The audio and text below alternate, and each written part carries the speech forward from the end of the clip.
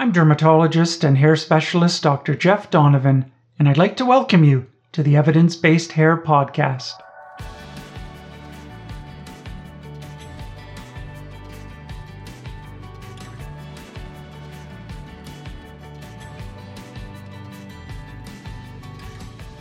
Welcome to the Evidence-Based Hair Podcast for the October 10th, 2022 issue. This is Season 3, Episode 1. Evidence-Based Hair is a podcast produced by the Donovan Hair Academy and addresses new research in the field of hair loss.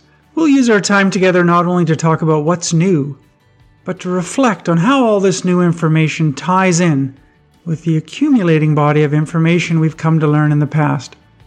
And we'll think carefully about where we're heading in the future as a hair loss community. I'll use various studies each week as a pivot point to discuss key diagnostic pearls and treatment tips that hopefully allow us all to become better practitioners. This podcast was created for practitioners of various backgrounds, but regardless of whether you care for patients with hair loss or simply care about the topic of hair loss, this podcast will be of interest. This podcast was created for educational purposes and shouldn't be considered a substitute for medical advice.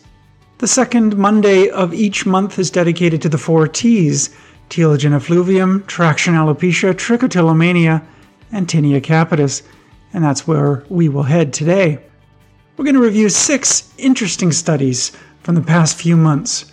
We'll begin by talking about TINEA CAPITIS from guinea pigs. Guinea pigs harbor T. mentagrophytes and T. benhamii, and it's not uncommon for children and sometimes adults to develop tinea-type infections from guinea pigs. We'll talk about TINEA CAPITIS in a young child who owned a guinea pig. Then we'll talk about hair loss from COVID. Have you ever wondered if Omicron is more likely to cause hair loss than Delta or the original SARS-CoV-2 variant? Or are the new variants less likely to cause hair loss? Well, I've wondered for some time, and a new study points us in the right direction to suggest that perhaps these new variants are less likely to cause hair loss. Then we'll talk about hair loss from isotretinoin. Isotretinoin goes by a number of trade names. You know many as Accutane, but there's many now. Isotretinoin can cause hair loss in the form of a TELOGEN effluvium. There's a very important unanswered question, and it's gone on for decades. And that is, can isotretinoin not only cause TELOGEN effluvium, but can it affect the rates of androgenetic hair loss? Can it affect in any possible way, shape, or form alopecia areata and scarring alopecia? These are highly controversial topics. No study has addressed it. One study now looks at this issue, and it's set out to look at the types of hair loss in isotretinoin users. It's a small study, but it's fascinating. I'd like to point out today the possibility in this small study that perhaps isotretinoin causes more than just a TELOGEN effluvium. We'll take a look at it. Then we'll talk about trichotillomania. Is it possible that some patients with trichotillomania just resolve their trichotillomania and never experience episodes again? Is there some sort of a natural recovery that happens in some patients who don't have counseling, who don't receive pharmacologic treatment? The answer seems to be yes, and it happens in about a quarter of patients. Then we'll talk about another trichotillomania study, and that is the frequency of attention deficit hyperactivity disorder in patients with trichotillomania. Do patients with ADHD and trichotillomania have a worse course? Do they have a better course?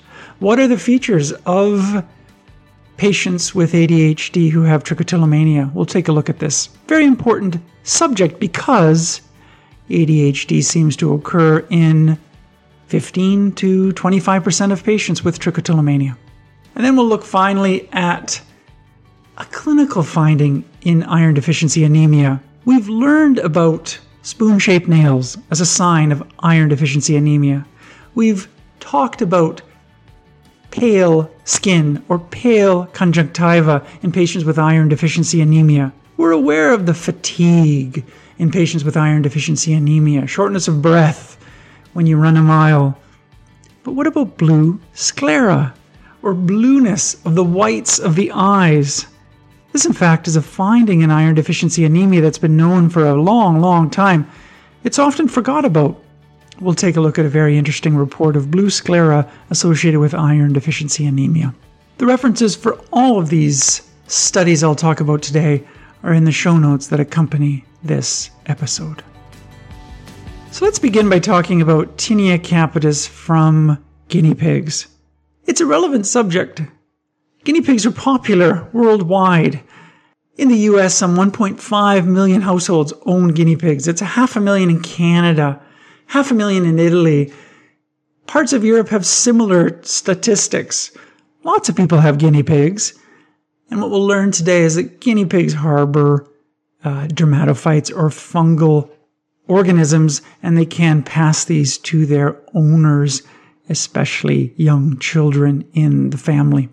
So we'll take a look at an interesting study published very recently in July in the journal Einstein, Sao Paulo.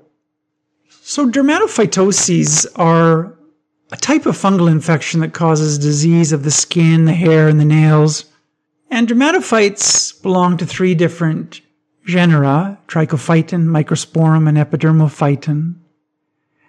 These fungal infections can be acquired from humans to human transmission. We call those anthropophilic fungi. Some fungi transmit from animals to humans. We call those zoophilic. And some come from the soil. We call those geophilic fungi. TINEA capitis is a specific dermatophyte that affects the scalp hair.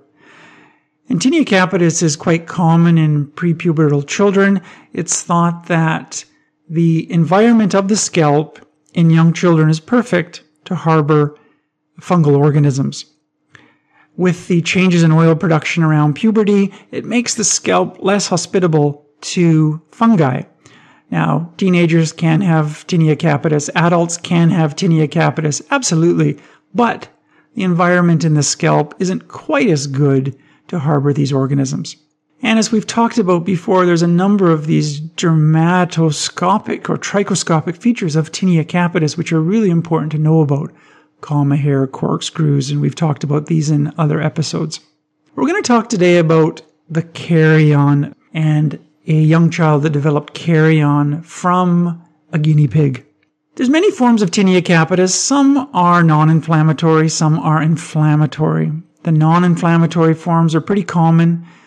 Black dot TINEA capitis, gray patch TINEA capitis. These are forms of TINEA capitis where there's patches of hair loss. It doesn't really look too red. It is just looking like alopecia areata sometimes, or looking like areas of hair loss that mimics trichotillomania. The dermatoscopic features help us confirm that it's actually TINEA capitis. But there are some forms of TINEA capitis which are red, inflamed, boggy. They are painful. Children have inflamed lymph nodes. They are uncomfortable. Children present to emergency rooms. Parents take them to the emergency rooms because it looks and feels so painful. The reason we need to be aware of the carrion variant in particular is because it can lead to scarring alopecia. It can lead to permanent hair loss. And there are large numbers of children around the world that have permanent hair loss for the rest of their life because they experienced a TINEA capitis infection when they were children. So carrion infections are these inflammatory variants of TINEA capitis, and they develop most often in pediatric patients, age 3, 4, 5, 6, 7, 8, 9. That's the age at which TINEA capitis often is encountered. The inflammatory forms often occur from zoophilic fungi, fungal organisms that are transferred from an animal to a human. Those are the organisms that when they find themselves on a human, the human immune system mounts a tremendous inflammatory response to try to get rid of them. And so zoophilic fungi are more likely to cause redness, pustules, crusting, edema, swelling.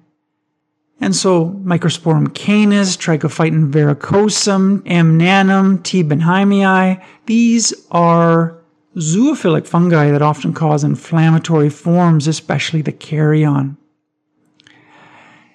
I'm going to talk about T. benhamii today and T. mentagrophytes because these are the organisms that these little guinea pigs often have. And guinea pigs can carry these organisms and have no hair loss, no symptoms. They just carry them asymptomatically. And so veterinarians are very familiar with T. mentagrophytes and T. benhamii in guinea pigs. And I'd like you to know about it as well. So T. mentagrophytes is commonly found in animals that live in households like rabbits, guinea pigs, porcupines, chinchillas, other rodents, horses, dogs, cats, calves, monkeys. These have T. mentagrophytes, and wild animals do too, like foxes and muskrats and squirrels. T. benhamii is another organism that is part of the T. mentagrophytes complex, and it's also commonly isolated from guinea pigs. Many cases of TINEA capitis that were thought to be due to T. mentagrophytes are now understood to be due to Trichophyton benhamii. They look somewhat similar, they have similar characteristics, but it's realized now that many prior infections that were called T. mentagrophytes are actually Trichophyton benhamii. So this new study published in Einstein, Sao Paulo, this is a journal, describe a 7-year-old female patient who developed a carry-on caused by T. mentagrophytes from her guinea pig. She presented to the emergency room in November 2019 with an extensive scalp lesion and fever. This lesion was noticed 2 weeks prior, and it became worse, and so she went to the emergency room. She had a history of scabies. She had a history of recurrent tinea of the skin that had been treated with antibiotics. She had been prescribed topical antibiotics before getting additional help in the emergency room. When she presented to the emergency department, she had this scalp lesion, which was about 15 by 20 centimeters in size. It had discharge. Lab tests were, for the most part, normal, except she had elevated neutrophils, elevated ESR. Her CRP was normal.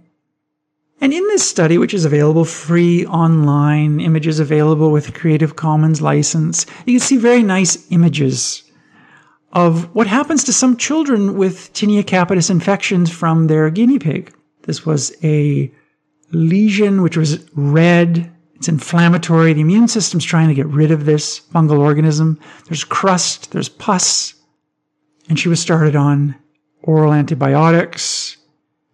And the lesion was quite extensive. And she had the surgery team involved to help debride this lesion, to help get rid of some of this crust and scaling. And some of the tissue was sent off for culture.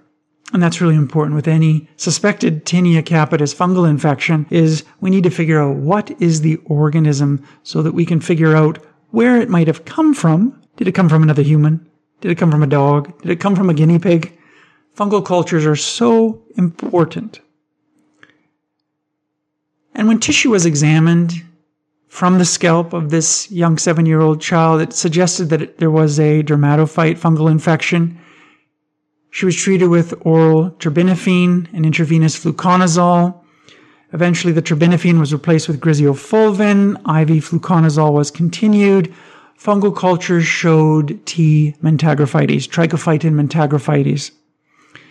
Fluconazole was replaced with itraconazole. Griseofulvin was continued. The patient improved.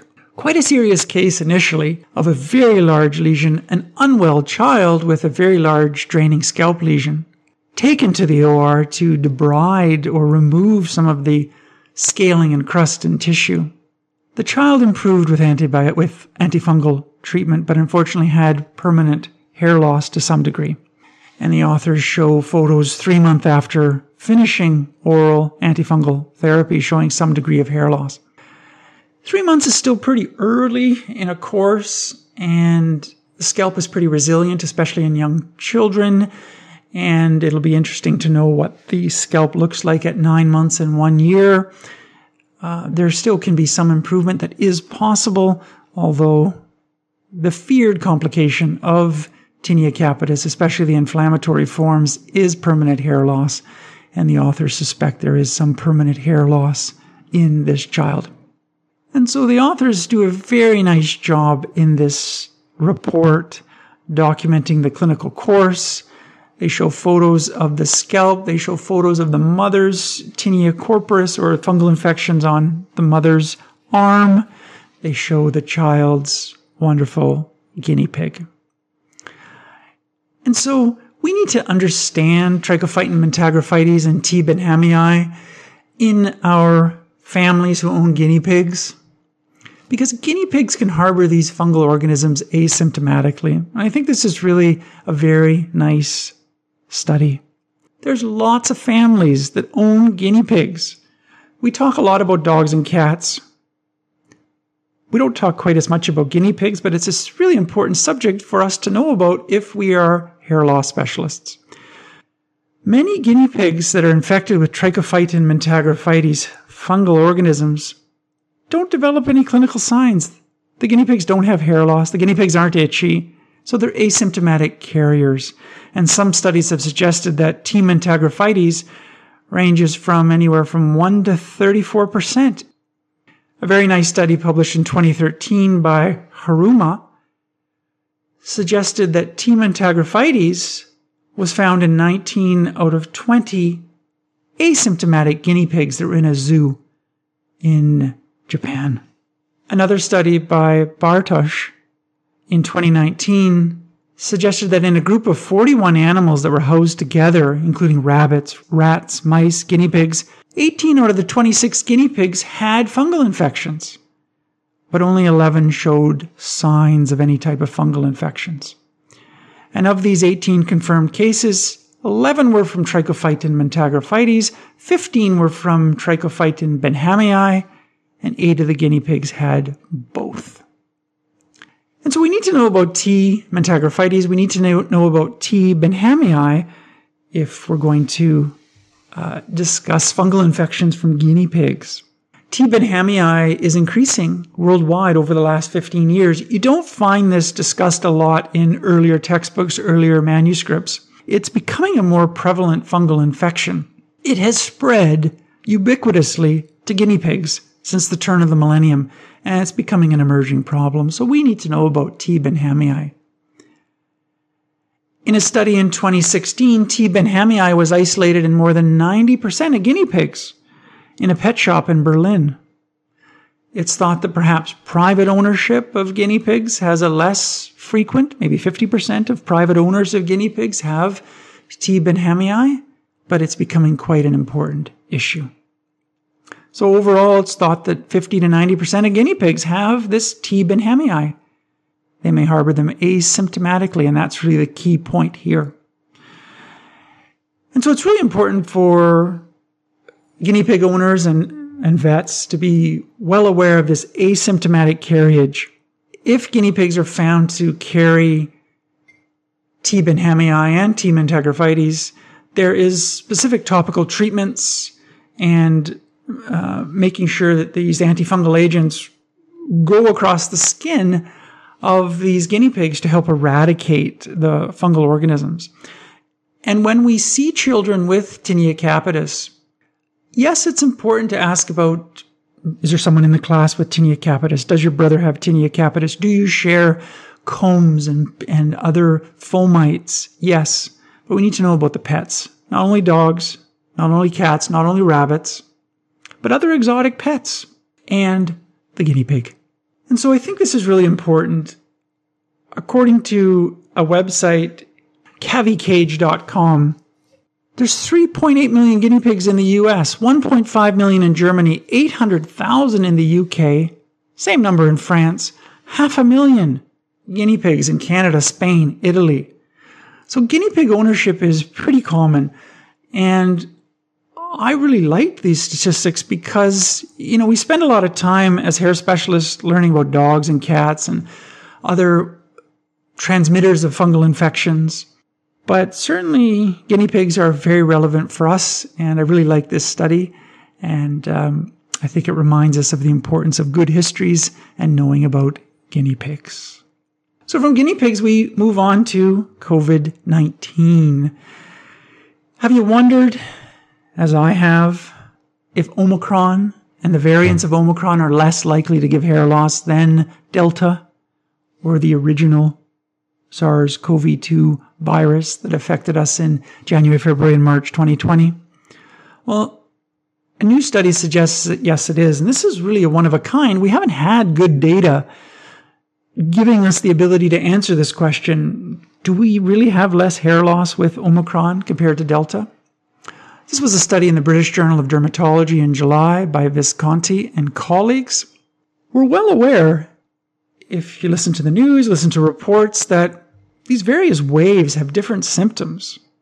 During the Omicron wave, patients are more likely to have sore throat, hoarse voice. They're less likely to have fever, less likely to have loss of smell and cough compared to the Delta wave. And so in a new study, researchers from the UK set out to investigate whether the frequency and duration of symptoms is different in Omicron compared to Delta. So they performed a retrospective study looking at self-reported data from 348,000 UK users of an app called the Zoe COVID Study app. So this is a really fascinating study. You have this app that patients have access to where each day on their smartphones they can log, do I have any symptoms? Did I test positive for COVID? Do I have hair loss? Do I have sore throat, cough, runny nose? And so the authors in this study specifically looked at 5 skin manifestations: red, purple toes, an unpleasant sensation like pins and needles, rashes on the arms, red welts on the face or body like hives, as well as unusual hair loss. And of course, my attention was drawn here to unusual hair loss, but we'll take a look at these 5 skin findings, but we'll specifically pay attention to whether hair loss issues are different in Omicron than Delta waves. And the authors also investigated whether vaccination had any effect on the frequency of these symptoms. So what is the Zoe COVID Study app? This is an app whereby patients were recruited from social media. Anybody could download the app and log data on the app. Even if you've never had COVID, even if you're not vaccinated, just download the app and punch in data. And large numbers of individuals participated in this study and logged data routinely. So the app collects information on sex, age, ethnicity, height, weight, other diseases that people have, medications they use. So it's a pretty detailed app. And users have the opportunity to provide daily updates on 33 COVID-related symptoms.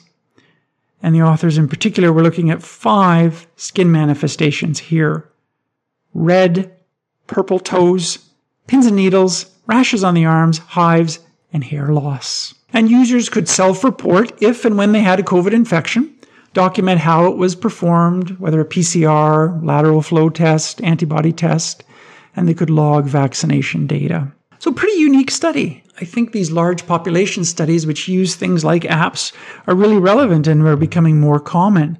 And we're becoming much more comfortable with large data and the ability to manage large data. And so there were 348,691 UK users of the Zoe COVID app. 42,000 had SARS-CoV-2 infection during Delta. 75,000 had infections during Omicron wave. Burning skin rashes, fever, and cough were more common in Delta than Omicron waves. Skin manifestations were more common in Delta, 17% compared to 11%. And skin problems lasted longer in the Delta wave than Omicron wave. The exception was rashes on the hands and feet, acral rashes. Symptoms lasted longer during Delta than Omicron. They lasted about 6 days in Delta, 5 days in Omicron. And interestingly, symptoms were pretty similar in vaccinated and unvaccinated people, except burning skin rashes. Burning skin rashes were lower in vaccinated individuals. So what about hair loss? Well, 2.4% of people with COVID infection self-reported hair loss compared to 0.8 with Omicron. So it seems like the Omicron wave was less likely to be associated with reporting hair loss. Now, the actual numbers are a bit of a surprise. We think that COVID infections can give hair loss in anywhere from 10% to even 50%. Now, these are not individuals by which a clinician asks them about their hair loss. Do you in fact have hair loss? These are patients that punch it into a smartphone. It's self-reported data. But because these are really large numbers, 42,000 and more, double that were infected with in the Omicron wave, these are large numbers of patients. And so even though it's self-reported, it's somewhat reliable to indicate that people just aren't reporting hair loss as commonly in Omicron. And so I think it's not important not to focus so much on the actual percentage, but the main message here that hair loss seems to be less common in Omicron than Delta. Hair loss during the Delta wave was much more predictive of a COVID positive result. And so during the Delta wave, if someone punched in they had hair loss, they were pretty likely to have a COVID positive infection preceding it. But in the Omicron wave, if people said, I have unusual hair loss, it really didn't seem to correlate all that well whether they had a positive COVID test before. In fact, many people that said, I have unusual hair loss, they were in fact less likely to even have a positive COVID test. And so the main message there is hair loss really has less relevance during the Omicron wave. And so during the early periods of COVID in March 2020, April, May, June, all through 2020, if patients come in with hair loss, hey doc, I'm shedding, the thing that is front and center on the mind is, well, maybe you had COVID. What this study tells us is that when patients come in 2022 with concerns, hey doc, I have hair loss, you should certainly be thinking about other things ahead of COVID-19. It may be that they had COVID-19, absolutely. But this study tells us that hair loss is really less of a concern with these newer variants. And I think that's really important information.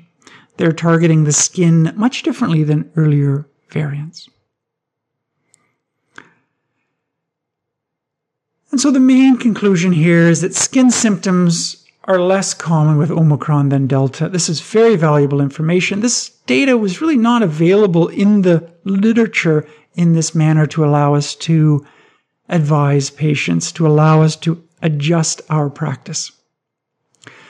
And hair loss is much more relevant of an issue in the Delta wave than it is in the Omicron wave. Of course, Omicron can cause hair loss, absolutely. But I think we have to be aware of the fact that patients coming in now with hair loss, we need to really be thinking very carefully about a large array of issues. If it was July 2020 and patients come in with hair loss, we may start the discussion by asking, did you have fever? Do you think you had exposure to COVID-19? Do you have loss of smell, loss of taste? Those questions are on the bottom of the list now as Omicron moves through the population. So from COVID-19, let's talk about isotretinoin. Isotretinoin is an acne medication, not only used for acne, but used in some scarring alopecias. Isotretinoin has a number of trade names. Depending on the country one is in, they go by different names. There's many, many of them. One of the more famous ones in years gone by was Accutane, and so many people listening know isotretinoin by Accutane, but certainly there are many, many trade names now. What do you say when patients ask you, how common is hair loss from isotretinoin? Well, the data is all over the place, but anywhere from 0.2% to 12% of users of isotretinoin have a telogen effluvium or hair shedding. So 90% of patients who use isotretinoin don't have hair loss from telogen effluvium. But a very interesting study, which is unique, it's new, it's one of a kind, was published by Tran and colleagues in the International Journal of Trichology in the July-August issue. This is Dr. Go's group. And I'd like to review this with you because it has some fascinating information. So we know telogen effluvium is a possible side effect of isotretinoin. It still is debated about how common this is. In Season 1, Episode 6 of the Evidence-Based Hair podcast, we talked about a study in JAD International looking at how common telogen effluvium is in low-dose isotretinoin and high-dose isotretinoin. In low-dose isotretinoin, it seemed like about 3% of users had telogen effluvium. In high-dose isotretinoin, it was closer to 6%.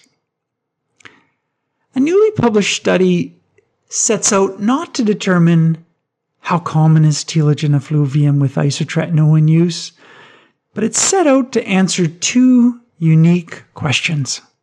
What type of hair loss occurs in patients who say, hey, I have hair loss and I took isotretinoin?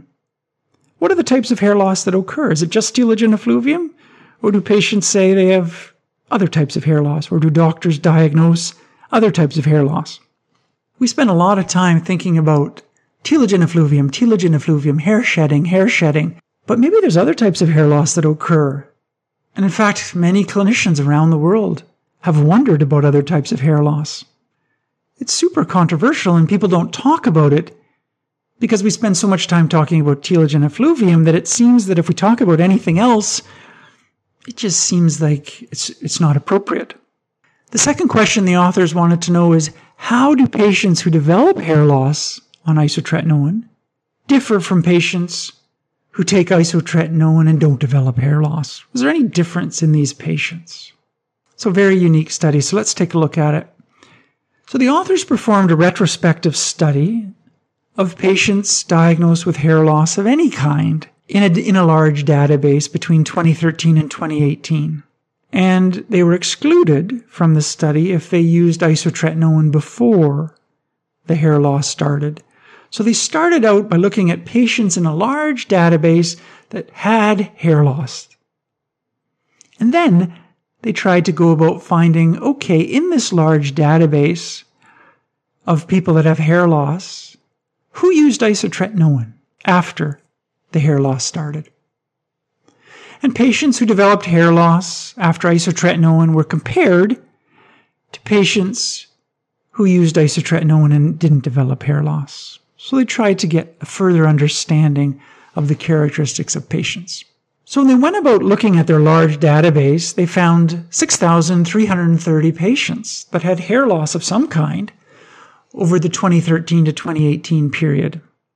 Of those 6,000 patients, 48 had been prescribed isotretinoin at some point. And of the 48 patients, there were 19 patients that had hair loss developing either after starting isotretinoin, closely associated with isotretinoin, or after isotretinoin was started. So it gave them a small database of patients who seemed to be developing reports of hair loss after using isotretinoin. So a small number, but very valuable information. So the mean age of these 19 patients was 27 years, so a fairly young group. Half were male, half were female. And there were 4 types of hair loss that these 19 patients said they developed. Telogen effluvium in half, androgenetic hair loss in 26%, lichen planopilaris in 15.8%, and alopecia areata in 10.5%. And so when you actually go about looking at these 19 patients, mean age 27, quite a young group, many teenagers were in this database.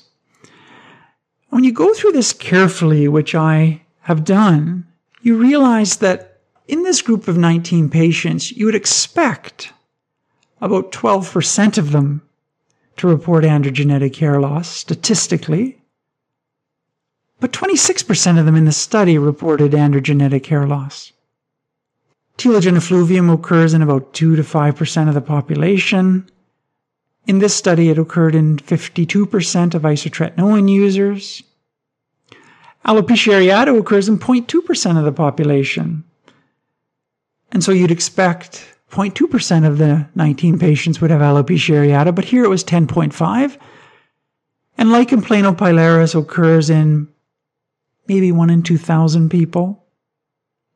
In this age group, it's probably even less. But you'd expect 0.05% of patients to have lichen planopilaris. Here it was 15.8%. And so even though it's a small study, it certainly makes one wonder whether there's a higher number of patients in this study who took isotretinoin and developed androgenetic hair loss, alopecia areata, and lichen planopilaris. It's a small study.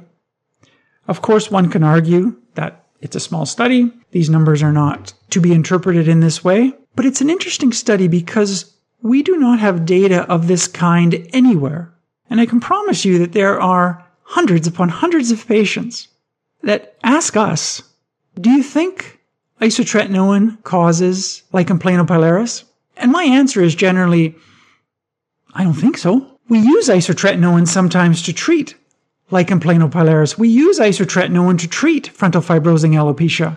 But this study causes us to pause and wonder whether in fact there could be a very small subset of people that take isotretinoin and develop scarring alopecia. Doesn't prove it. It absolutely doesn't prove it. But we would expect in a group of 19 people that take isotretinoin that pretty much nobody would have scarring alopecia. It's just that rare of a disease. But here 3 patients had lichen planopilaris in a pretty large database. Alopecia areata is pretty common in the world. But in a database of 19 patients, we wouldn't expect 10.5% of the patients to have alopecia areata. Is it a coincidence? Is it a fluke? Could be. 19 patients is a small study. But there is a question that exists on the mind of clinicians around the world who treat large numbers of patients. Could isotretinoin in very rare cases induce alopecia areata? The answer now is probably not, but if you look in the medical literature, there are studies that say isotretinoin does not cause alopecia areata, and there are studies that say, here's a patient who developed alopecia areata after using isotretinoin, and our feeling now is, oh, that's just a coincidence. A good study would not report that because it's a coincidence. I think what this study does is it keeps the subject matter on the radar. There are large numbers of very experienced clinicians around the world who wonder whether isotretinoin use fuels the development of androgenetic hair loss in people that are predisposed to it. Now, it doesn't happen to everybody, of course, but is there a small percentage of people, I don't know what the number is, 1 in 100, 1 in 500, 1 in 1,000, who use isotretinoin and their androgenetic hair loss is pushed forward at a higher speed than had they not used it? We don't know. It's controversial, but I assure you there are many clinicians around the world that wonder this question. And there are many patients around the world who ask us, does isotretinoin cause scarring alopecia? The answer right now seems to be, I don't think so. This study is a very valuable study. It's one of a kind. We do not have this kind of data. And I think it fuels further study. And the authors are very careful in this study to say, I don't know, maybe it's a coincidence, but I think it's very relevant for us to continue to study this question. So the authors went on to look at how hair loss differs in patients that use isotretinoin. So the authors went on to look at the characteristics of patients who use isotretinoin and develop hair loss compared to patients that use isotretinoin and do not develop hair loss. They looked at various demographic features, cumulative dose, duration of treatment. And what they found is that overall, compared to patients on isotretinoin without hair loss, patients who develop hair loss are older, they use isotretinoin for longer, and they use higher doses of isotretinoin.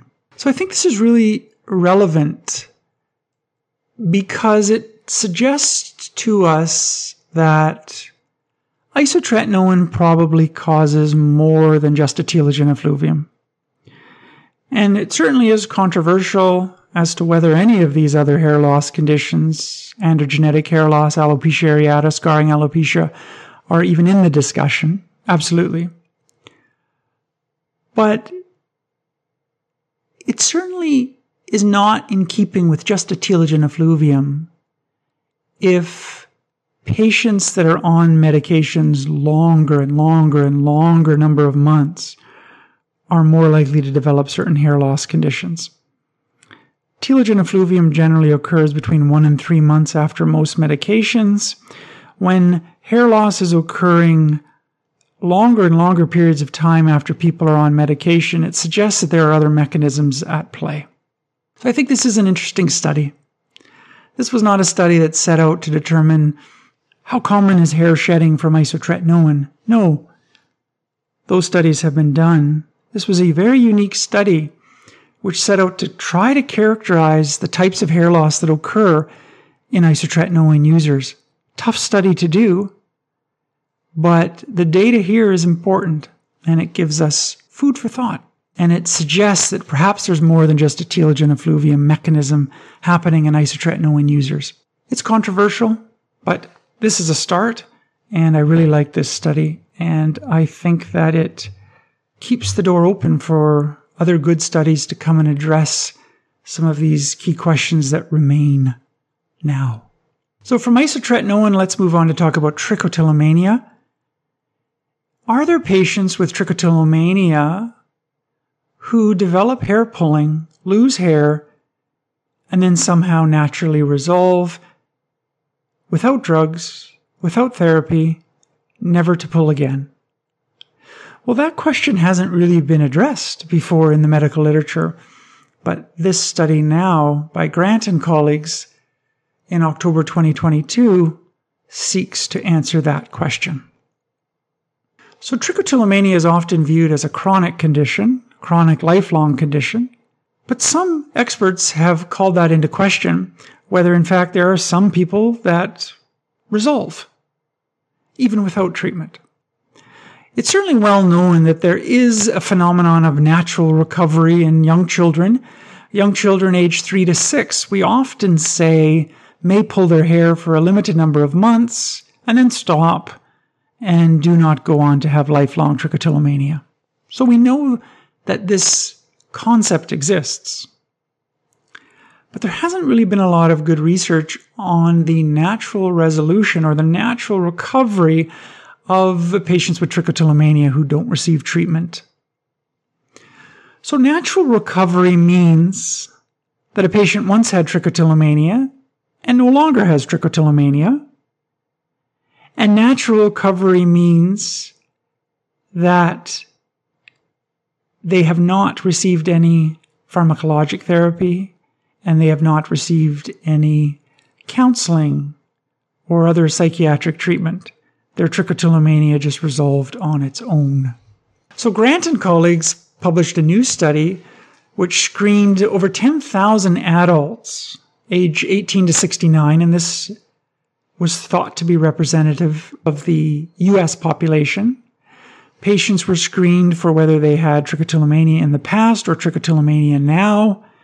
And in total, about 25% of this entire sample of people who once reported trichotillomania stated that they no longer had trichotillomania and it resolved without therapy of any kind. In other words, they had natural recovery. Who is less likely to have a natural recovery of their trichotillomania? Clearly, 75% of patients do not have this spontaneously resolving form of trichotillomania. Natural recovery was less likely if patients also had obsessive-compulsive disorder, attention deficit hyperactivity disorder, panic disorder, skin picking disorder, or tic disorder.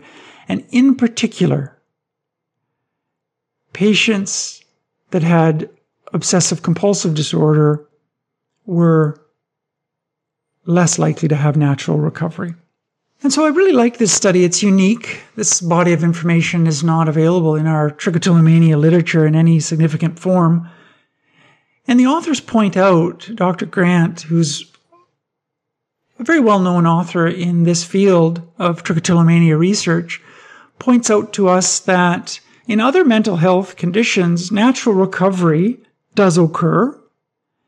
In obsessive-compulsive disorder, the authors point out that about 20% of patients in the past have been shown to have their OCD resolve spontaneously without treatment of any kind. Now, 80% of patients do not, but there are some patients that do. The authors point out that in major depressive disorder, a recent meta-analysis in 2021 by McConan showed that about 12% of patients with untreated depression achieve a remission in 12 weeks. So there are patients that have various mental health issues resolve spontaneously. Now, it is a minor proportion, but it is a phenomenon that is understood to occur in various parts of the psychiatric and psychological literature. The finding here is that about 25% of adults with trichotillomania can recover spontaneously or naturally from their trichotillomania, and it does not always follow a chronic or persisting course. And the value here is that there are certain comorbid conditions, like obsessive-compulsive disorder, like attention deficit disorder, that allow us to predict that patients with these comorbid conditions are a little bit less likely to have any kind of spontaneous or natural recovery. We move on to another study in the trichotillomania literature, a study here looking at attention deficit hyperactivity disorder in patients with trichotillomania. This was a study published in the July issue of Psychiatry. Now, previous research has suggested that most individuals with trichotillomania do have one or more comorbid mental health issues. And we often say that trichotillomania co-occurs with other mental health issues. In 1991, Christensen, another prolific author in the trichotillomania literature, published a very nice study showing that about 81% of chronic hair pullers met the criteria for another psychiatric disorder. So when we see patients with hair pulling and trichotillomania, it is very common to find another psychiatric disorder present in those patients, and in fact, it's unusual if we don't. A recent survey of 175 adults, again by Grant and colleagues, found that 53% of those with trichotillomania had anxiety, 45% had depression, and 29% had coexisting attention deficit hyperactivity disorder. And so these are well known in this trichotillomania literature that many patients with trichotillomania have other psychiatric conditions. And that is one reason why it's so valuable to encourage our patients with trichotillomania to seek psychiatric and psychological help. Yes, we do know that N-acetylcysteine can help trichotillomania, but if at all possible, if a patient is agreeable to seek psychiatric or psychological care, it's wonderful because our psychology and psychiatry colleagues can help identify whether there are other comorbid conditions. If you just help the patient's trichotillomania resolve, but you don't help their anxiety because you didn't know they had anxiety, or you don't help their depression because you don't know how to screen for depression, or you don't help their attention deficit hyperactivity disorder, you haven't helped the patient as fully as you could. And so it's really important to appreciate that many patients with trichotillomania have other mental health issues, and we need to get our psychology and psychiatric colleagues on board. So what do we know about attention deficit hyperactivity disorder and trichotillomania?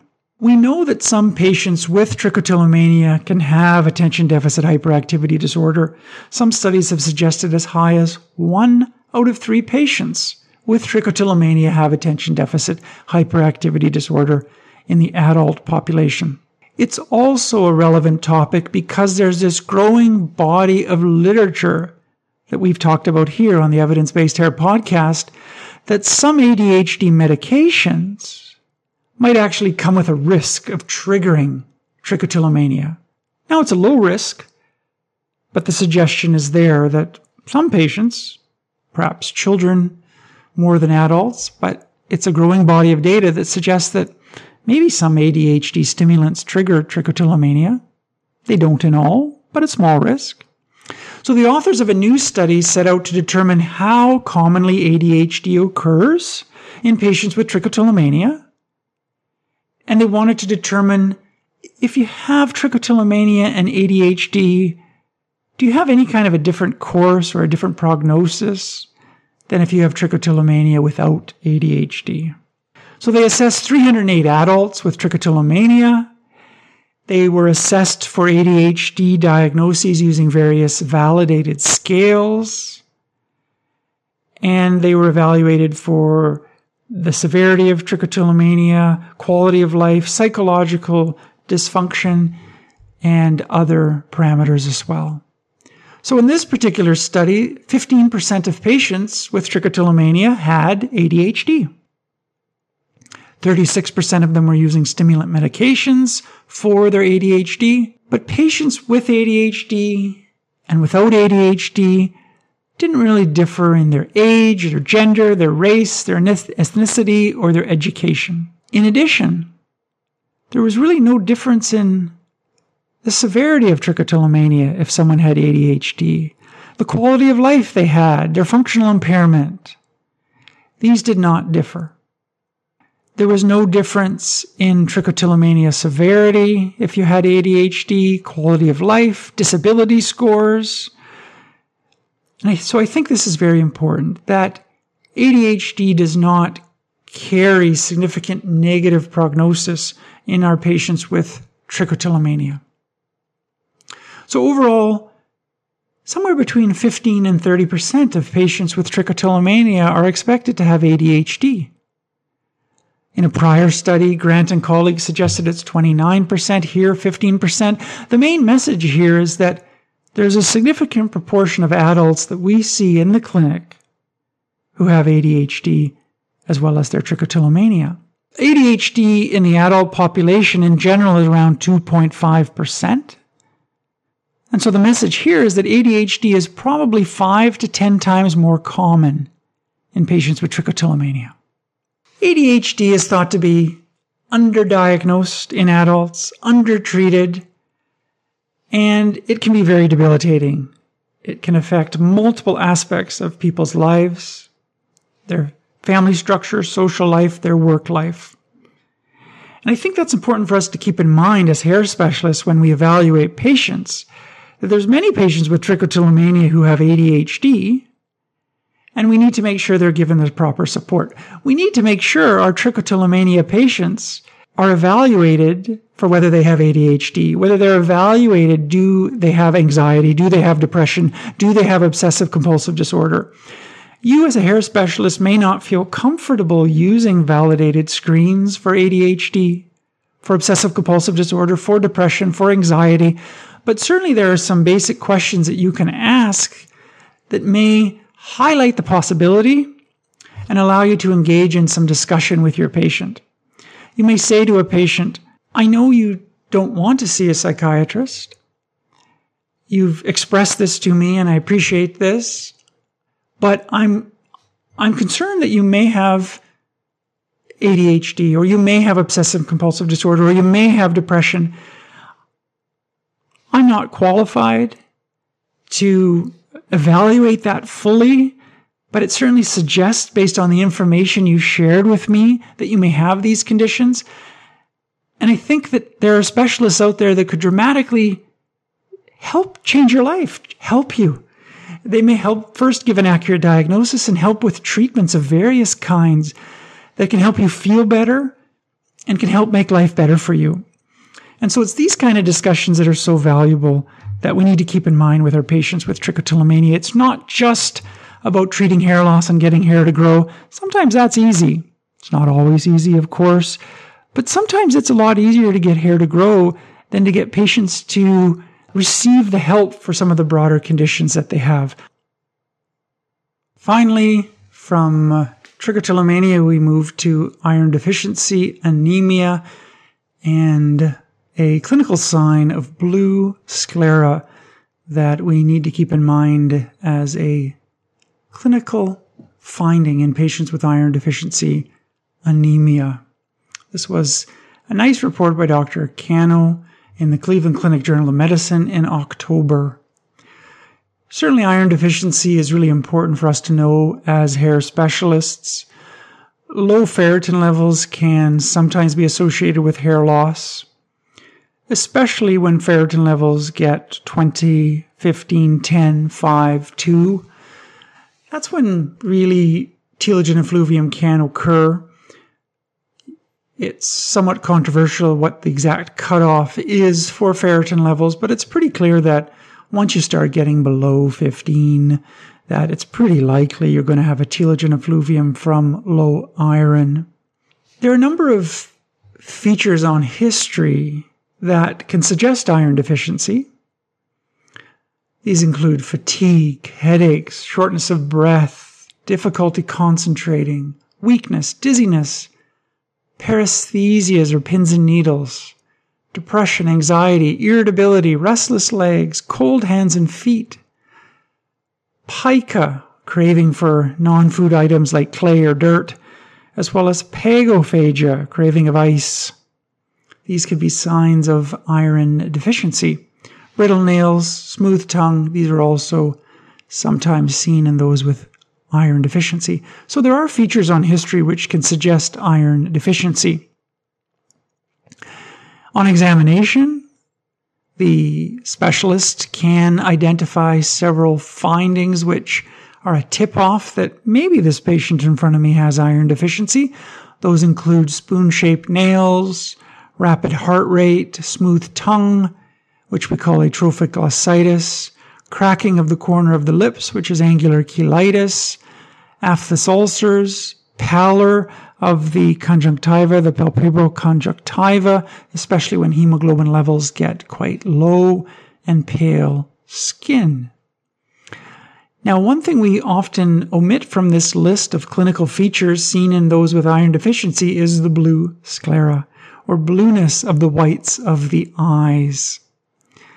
And a lot of these clinical findings are easy to miss because the terminology doesn't really fit in with what we think it should look like. Spoon-shaped nails don't look like perfect spoons. And so spoon-shaped nails requires one to have a little bit liberal of a definition in terms of what a spoon is. In those with iron deficiency anemia, there can often be pallor or whiteness to the conjunctiva. Spoon-shaped nails, pallor to the conjunctiva are commonly thought about in those with iron deficiency anemia. Blue sclera is something we often don't think about. The sclera is the white of the eyes. The hole in the middle is the pupil. The area around the eye is the iris. But the sclera is the white of the eye. Very nice study by Lobis, published in the Journal of Clinical Medicine 2019, gives us some assistance in terms of what blue sclera look like. You can see the normal white of the eye. Sometimes blood vessels are seen in the white of the eye. When the eye is red, we are concerned about infection and other inflammatory and autoimmune conditions, as well as a whole host of differentials. But when the eye is blue, there's a unique set of conditions that can cause that, and iron deficiency is one of them. If you're expecting the white to be blue like the sky, you're going to miss blue sclera.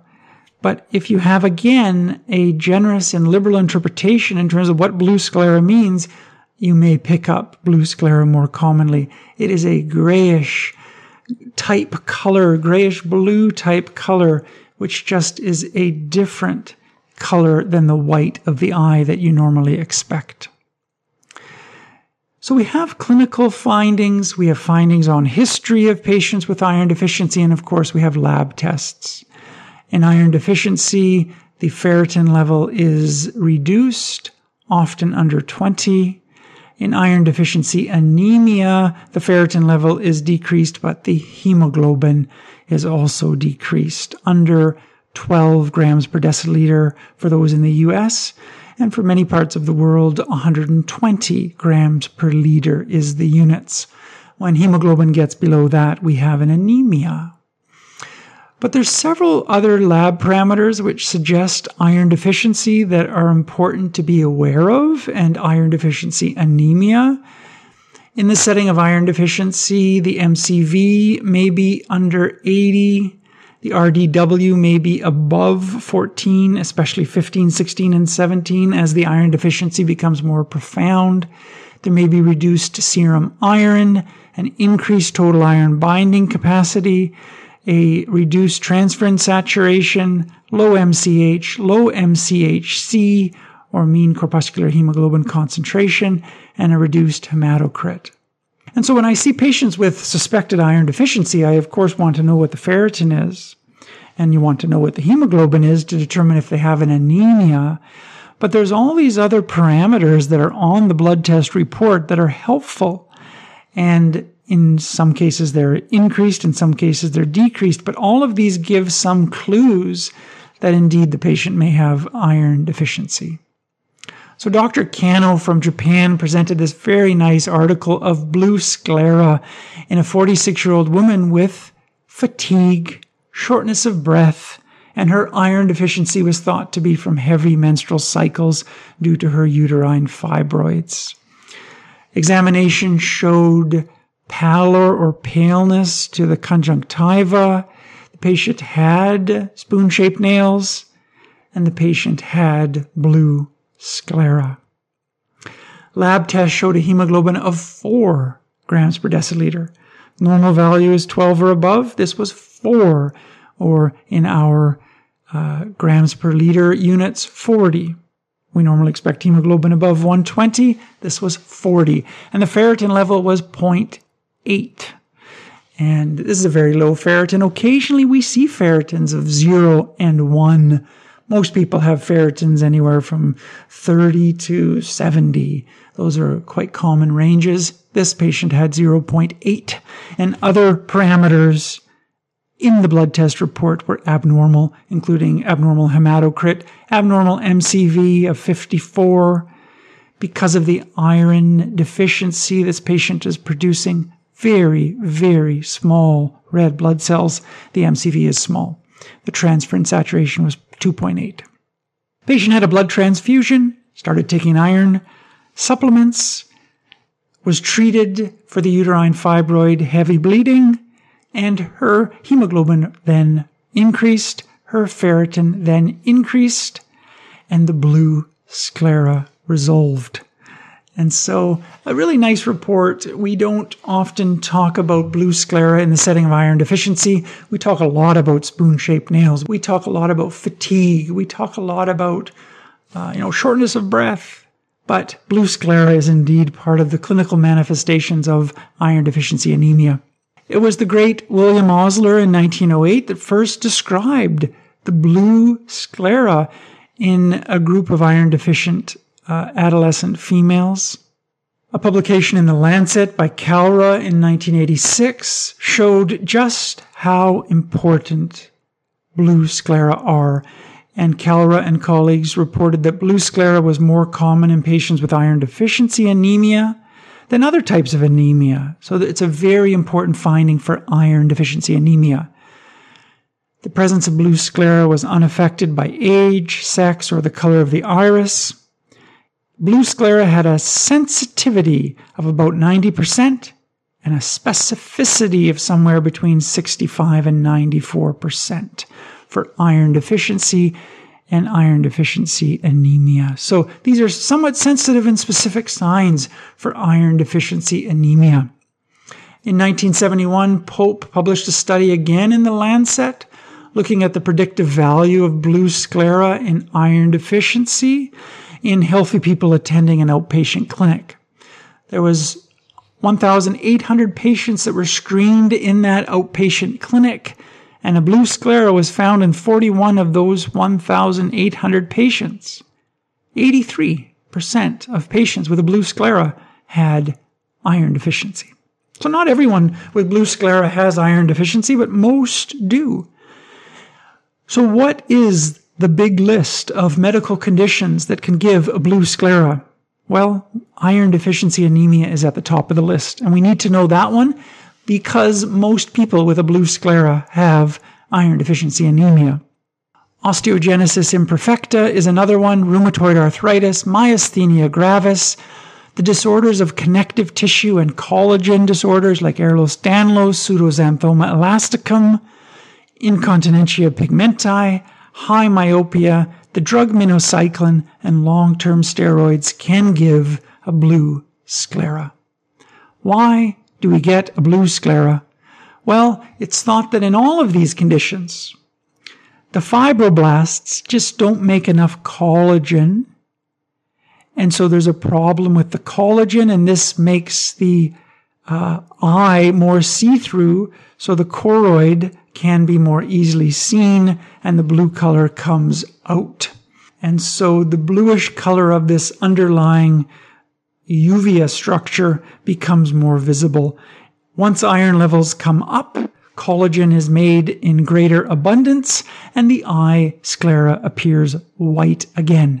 In these conditions like osteogenesis imperfecta and these other collagen disorders, there's again a problem in the production of collagen, and the underlying uvea can be seen, and it gives a blue color. And so that brings us to the end of Season 3, Episode 1 of the Evidence-Based Hair Podcast. I thank you so much for listening. We reviewed TINEA capitis in a 7-year-old individual who had a guinea pig. We talked about T. mentagrophytes, and we talked about T. benhamii, and how guinea pigs can harbor these fungal organisms asymptomatically. And so when we're taking histories of patients with TINEA capitis or suspected TINEA capitis, we need good histories. Family pets are important, not only the dog and the cat, but the guinea pig. We talked about the Omicron wave and how it differs from the Delta wave. Omicron may be associated with less hair loss, and it seems to be a less relevant clinical finding in the Omicron wave. And more studies of the kind are needed, but I think this is really relevant because it's teaching us that many dermatologic manifestations are less common in the Omicron wave. We talked about hair loss from isotretinoin and the fact that patients that use isotretinoin longer and at higher doses report more hair loss. And perhaps there's more going on than just TELOGEN effluvium. Perhaps there is some patients who use isotretinoin and have a greater likelihood to develop other conditions like precipitating androgenetic hair loss or alopecia areata or lichen planopilaris. This is highly, highly controversial, but this study is the first of its kind. It's a small study, but it opens the doors to further studies which can address these in greater depth. We talked about trichotillomania. 25% of patients have trichotillomania and then resolve spontaneously never to have trichotillomania again. We talked about attention deficit hyperactivity disorder and trichotillomania. Anywhere from 15 to 30% of patients with trichotillomania have ADHD. Patients with ADHD seem to have a similar course, similar prognosis, similar severity, similar quality of life to patients with trichotillomania that don't have ADHD. And finally, we talked about the blue sclera as a sign of iron deficiency anemia. We talked about a female individual with profound anemia, profound low ferritin, a ferritin of 0.8, and had blue sclera, as well as pallor of the conjunctiva, as well as spoon-shaped nails. Transfusion, as well as iron supplementation, brought the hemoglobin up, brought the ferritin up, and the blue sclera resolved. I thank you again for joining us. If you'd like to reach out to our clinic at any time, you can do so. We're at info@donovanhairacademy.com. We really appreciate all the comments and feedback that we have received. And I thank everyone for these comments over the last few months while we have been between Season 2 and Season 3, and the kind comments and feedback we've received is very much appreciated, and I'm glad that the Evidence-Based Hair Podcast is a help to many. Next week, we're back, and we'll be talking about scarring alopecia, and I'll look forward to welcoming you back here on the Evidence-Based Hair Podcast.